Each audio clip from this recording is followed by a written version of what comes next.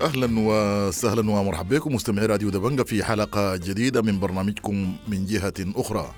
أثناء إعداد هذه الحلقة شهدت جبهة القتال في الخرطوم تصعيدا شديدا، وازدادت حدة القصف المتبادل بين الجيش والدعم السريع، وسقوط عدد من الضحايا المدنيين. المنظمات الإنسانية حذرت من كارثة بسبب المجاعة ونقص الغذاء في أجزاء كبيرة من العاصمة ومعاناة السكان المحاصرين. في الأسبوع الفائت تم تعليق مفاوضات جدة، مما أغلق الباب مؤقتا أمام أي حل سلمي بالتفاوض. ويبدو أن خيار الجيش بحسب حركة البرهان وطوافه على قياداته في القضارف ومدني تركز على الحسم العسكري، وهذا ما قاله أيضا في خطابه أمام قوات الفرقة الثانية بمدني. إذا كان وقفت في صف واحد ضد الآخرين مصيرك حيكون مصير من سبق. على العموم نحن ثاني بنكرر للشعب السوداني أن هذه المعركة معركة الكرامة لن تنتهي ولن تتوقف إلا بنظافة كل السودان. وهذه المعركة ما معركتنا نحن برانا، أصبحت معركة كل السودانيين، أصبحت معركة الشعب السوداني، أصبحت معركة فعلا لاسترداد كرامة السودانيين. نحن كلنا مع مواطنينا، مع شعبنا المؤمن بوحدة السودان، المؤمن بالقضية السودانية. سندمر هذا العدو وسنسحقه وسنغزف كل من يعين إلى مقبرة التاريخ.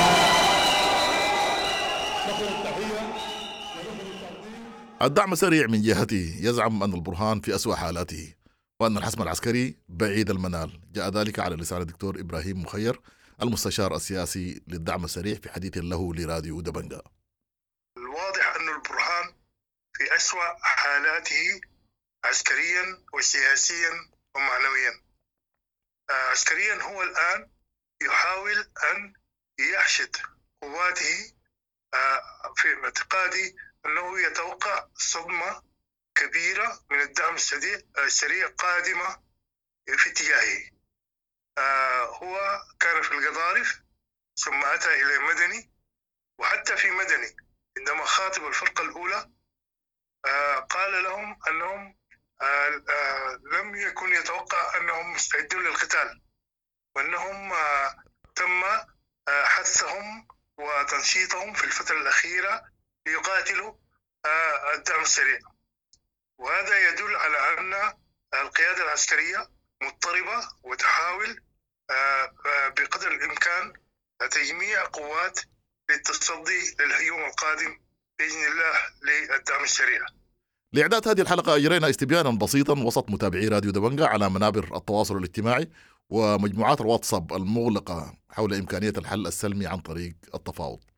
فقط 10% يتوقعون أن يتم حل المشكل سلميا بالتفاوض، 60% يتوقعون الحل العسكري، ونسبة كبيرة تبلغ 30% من المشاركين في الاستبيان لا تدري ما سيحدث. كما أجرينا أيضا استطلاعا وسط المواطنين لسماع آرائهم وتوقعاتهم. على ما أعتقد أنه الكيزان هم أصلا السبب في تعليق المفاوضات والسبب في فشل المفاوضات بمطالبهم التعجيزية لدي قوات الدعم السريع وكده. جدة وأمريكا غير جادين وهم طرف يبدو لي في النزاع. يعني لو ما حليناه مشكلتنا دي، لو ما حليناه نحن زول بيحل علينا مات. لو منتظرين أمريكا تحل لنا مشكلتنا بحصل لنا الحصل في العراق. حرب لا نهاية لها نسبة لأنه الجيش ضعيف، ولا الجيش ما قادر يمرق الدعامة ديل. إذا تم توحيد المنبر الجدة مع إيجاد أكيد بلعب دور كبير جدا لوقف الحرب. تابعوا آخر أخبار السودان من راديو دبنقا من خلال قنواته المختلفة المتاحة من أجل جميع السودانيين: الموجة القصيرة، الساتلايت، منصات التواصل الاجتماعي الخاصة براديو دبنقا، وموقع دبنقا على الإنترنت. راديو دبنقا مؤسسة إعلامية مستقلة يقدم للمواطن في أي بقعة من بقاع السودان وخارجه المعلومة الأكيدة والخبر الموثوق. نلتزم بالمبادئ الصحفية المهنية والأخلاقية: موثوقية، نزاهة واستقلالية. راديو دبنقا يقدم خدماته من أجل سودان ديمقراطي تسوده قيم الحرية والسلام والعدالة. أهلا بكم مرة أخرى مستمعي راديو دبنقا في برنامج من جهة أخرى المخصص لتوقعات نهاية الصراع الحالي في السودان بين الجيش والدعم السريع. هل الحل السلمي عن طريق الحوار ممكن ووارد؟ طرحنا هذا السؤال على مجموعة من المواطنين الذين أرسلوا إجاباتهم عن طريق الواتساب، واخترنا لكم هذه الطائفة من الآراء. ألو، السلام عليكم على الجميع. فما يختص بمحادثات جدة ففشله ليس بأول مرة، فالمرة الثانية والثالثة وكل فشل في فشل. حتى لو عملوا اتفاقية لم يكون هنالك تنفيذ للاتفاقية، فأنهم لم يكون لديهم إرادة أن يوقفوا الحرب وقتل المدنيين.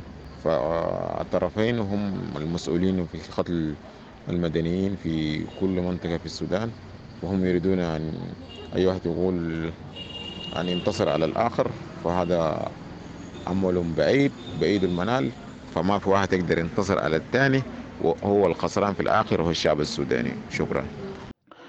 تحية لمتابعين ومشاهدين راديو دبنقا وتلفزيون دبنقا، وأيضا تحية وتقدير للمتابعين ومشاهدين على هذه القناة التي دائما تنقل الأصوات وتنقل الأحداث في مناطق الهامش وفي السودان عموما. وأيضا شكرا لهذه المصحة وهذه الثانية التي من خلالها ندى رأينا حول الوقف أو التعليق المفاوضات بين الجيش السوداني وأيضا قوات الدعم السري. ربما منبر جدة ومفاوضات جدة التي كانت تدور قبل أيام كانت أحلام وأمنيات كثير من الشعب السوداني الذين ينتظرون السلام وينتظرون وقف الحرب، وقف إطلاق النار بين الطرفين، حتى إنهم يتنفسوا من هذه الحرب التي دمرت وقضت على أخضر وناشف في السودان. وبالتالي عندما سمعوا انه تم تعليق او وقف مفاوضات جده كانت احباط كبير جدا للذين عانوا من هذه الحرب. ربما السودان كله عانى من هذه الحرب، ولكن الان وربما في الايام القليله القادمه في الاتحاد الافريقي والايجاد لديهم قمه التي تتم تخصيصها للسودان او خصصها للسودان مناقشه الودية التي تدور في البلاد، وأيضا خاصة حث الطرفين وضغط الطرفين لوقف الحرب ووقف القتال في السودان.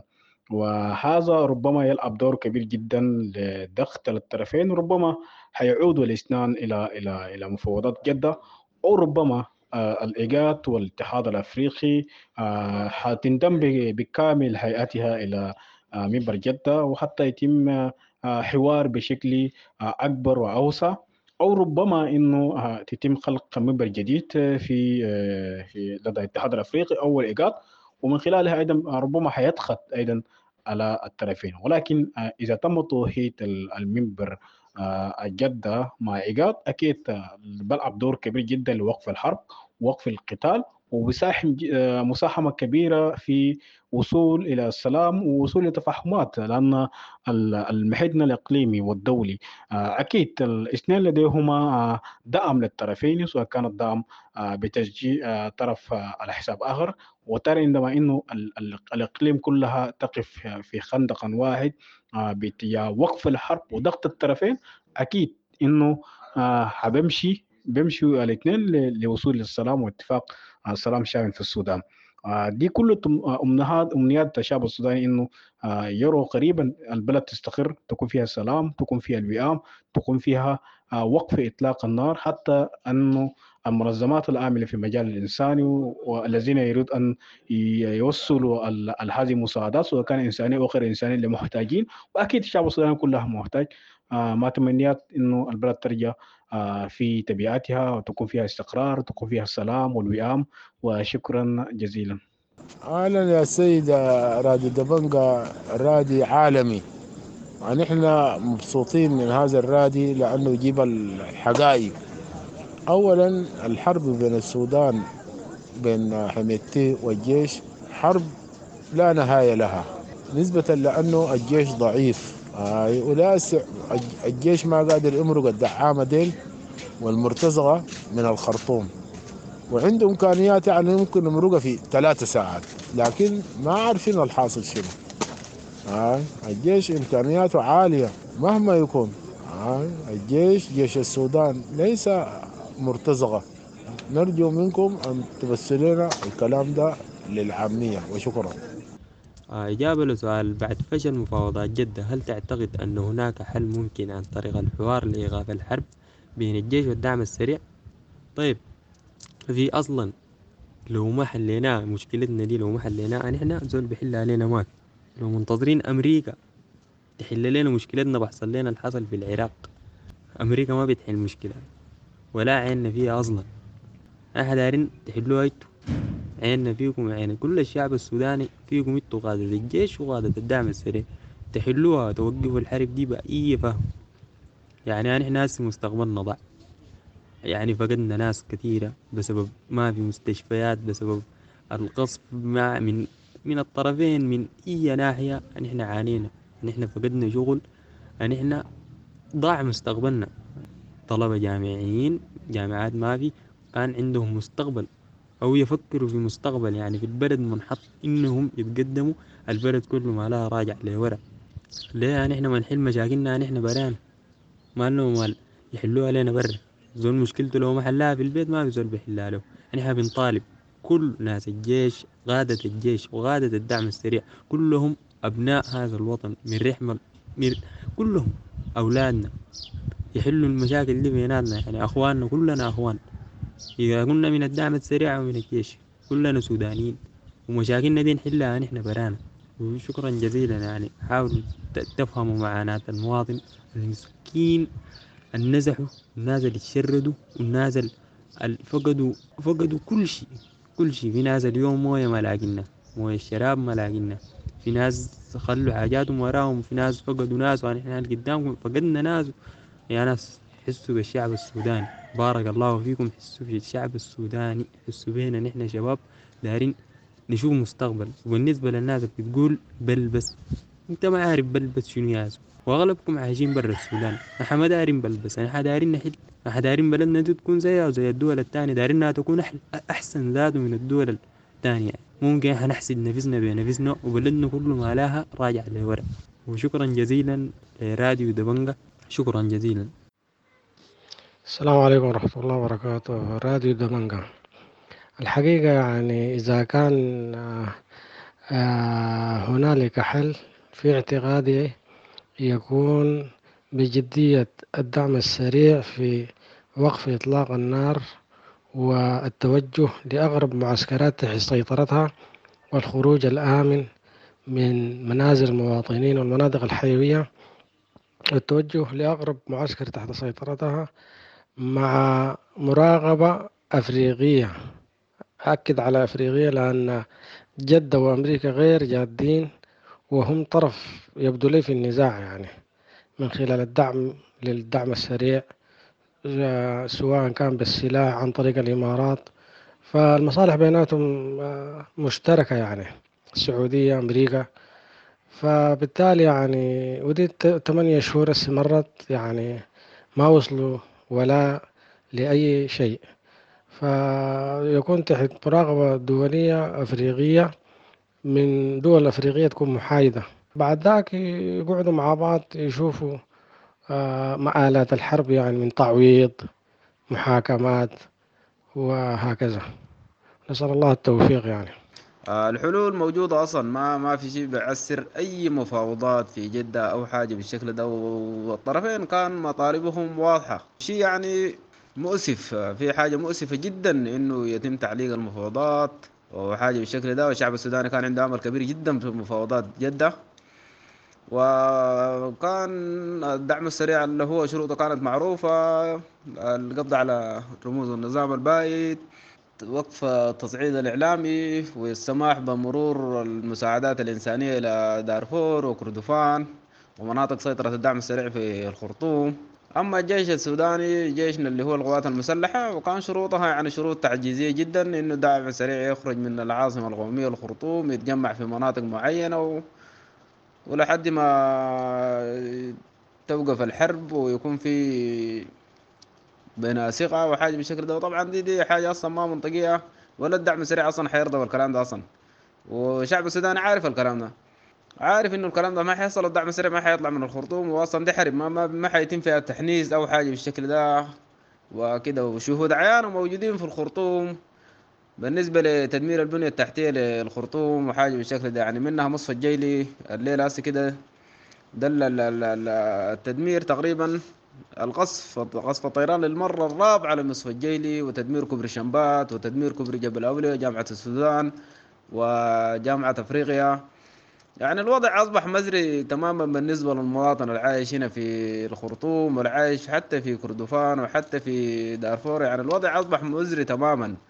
ولاحظنا وتابعنا التعليقات بتاعت المواطنين في قناة الجزيرة وقناة الحدث بعد ما تم تعليق المفاوضات وكده. الشعب السوداني كان عنده آمال كبيرة جدا في المفاوضات، لكن على ما أعتقد إنه الكيزان هم أصلا السبب في تعليق المفاوضات، والسبب في فشل المفاوضات بمطالبهم التعجيزية لدى قوات الدعم السريع وكده.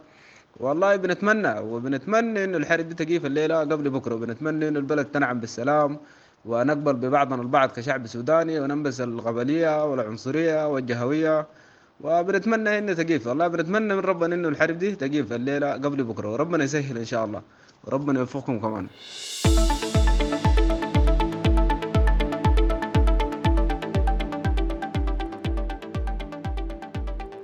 كانت هذه آراء طائفة من المواطنين في إمكانية الحل السلمي والحوار بين الجيش والدعم السريع لحل المشكلة.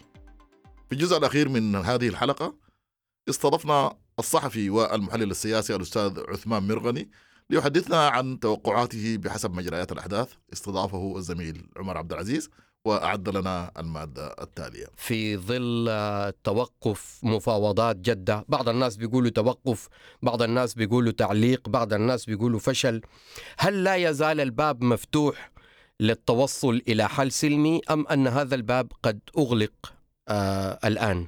الحل السلمي والتسوية السياسية بين الطرفين تتوقف على عدة عوامل. واحد من هذه العوامل الوضع العسكري على الأرض، وطموحات أي من الطرفين على حسم هذه المعركة عسكريا.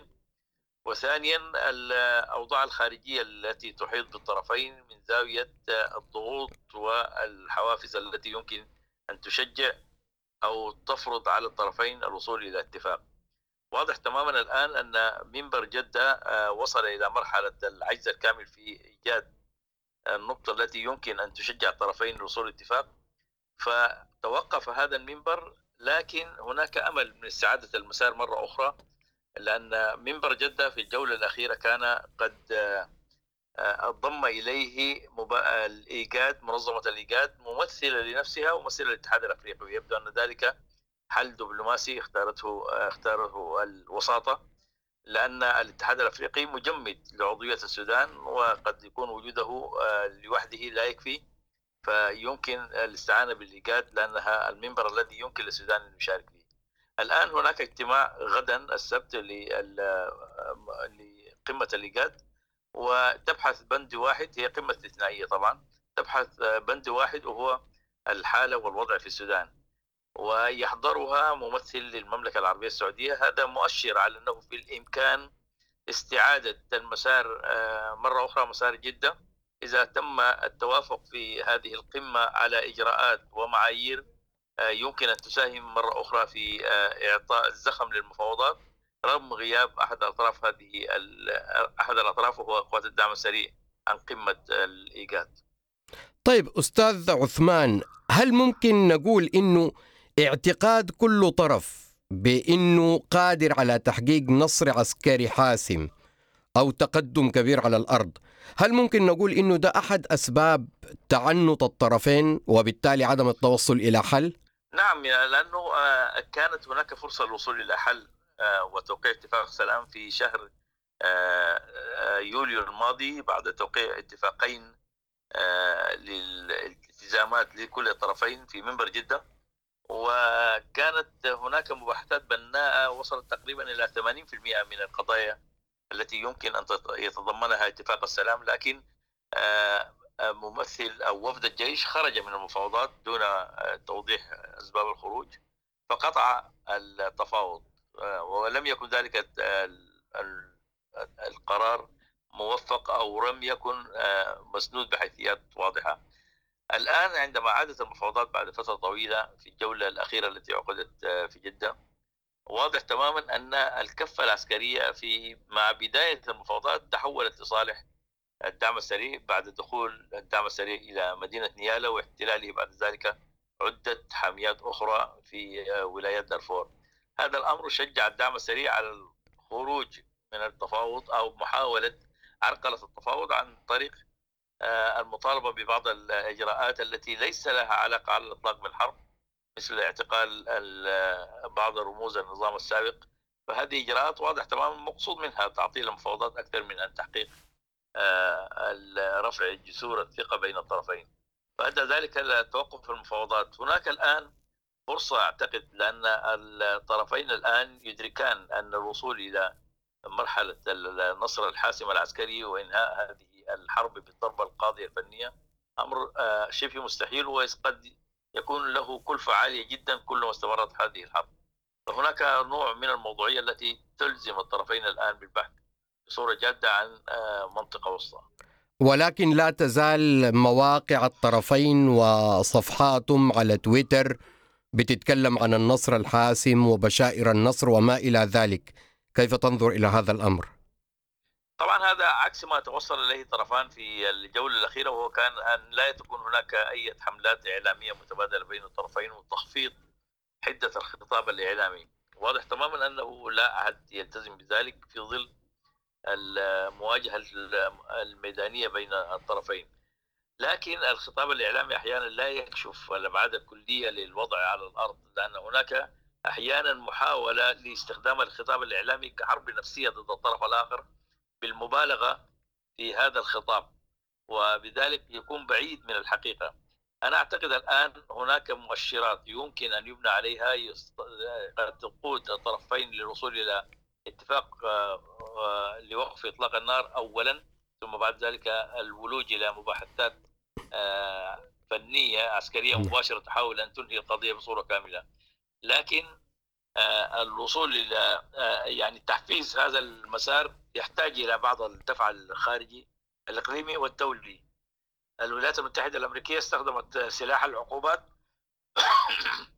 ولا تزال تهدد باستخدام مزيد من العقوبات، وأنا أعتقد رغم أن هناك كثيرون يرون أن العقوبات لا تحقق أهدافها، لكن هي تضغط على الطرفين ليس بالضغط المباشر عبر الآليات الاقتصادية بقدر ما هي لأنها تحدد الأطراف المسؤولة عن الواقع الموجود الآن. نعم، طيب، على ذكر العقوبات الأمريكية التي كانت قبل عدة أيام على عدد من رموز النظام السابق، أيضا الولايات المتحدة وزارة الخارجية أصدرت أمس بيان اتهمت فيه الجانبين بارتكاب جرائم حرب وما إلى ذلك.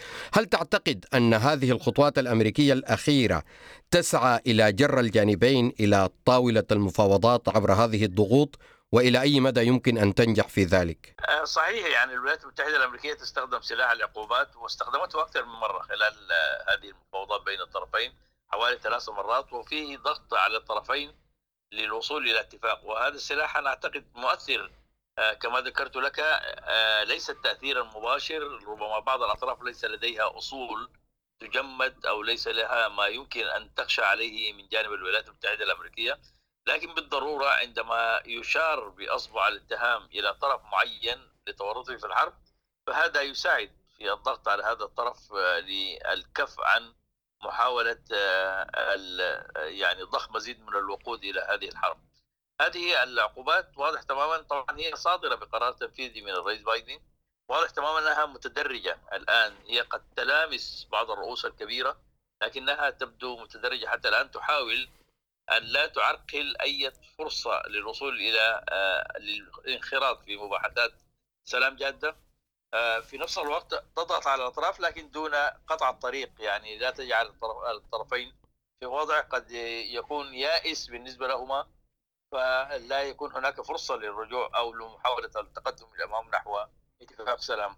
أنا أتوقع أن تعلن حزمة أخرى من العقوبات خلال الفترة القريبة القادمة، وقد تكون مؤثرة جدا هذه المرة.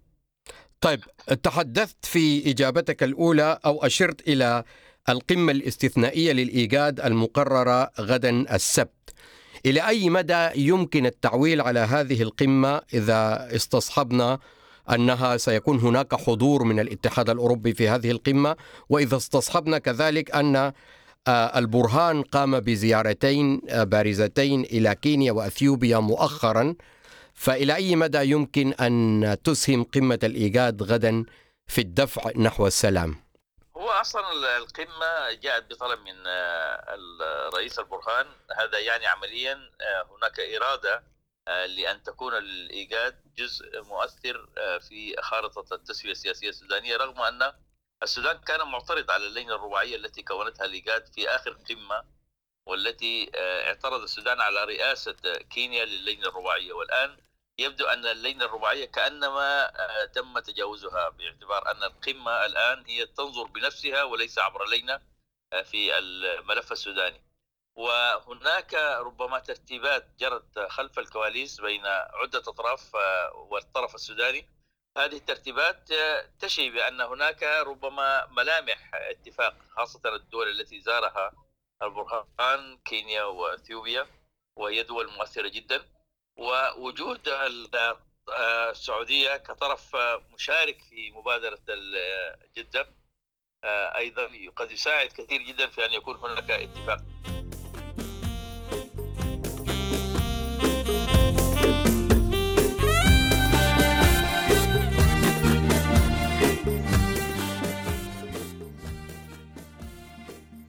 بهذا أعزائي نصل لختام هذه الحلقة من برنامجكم من جهة أخرى، وحتى لقاء جديد لكم تحياتي وتحيات الفريق العامل بدبنقا، وإلى اللقاء.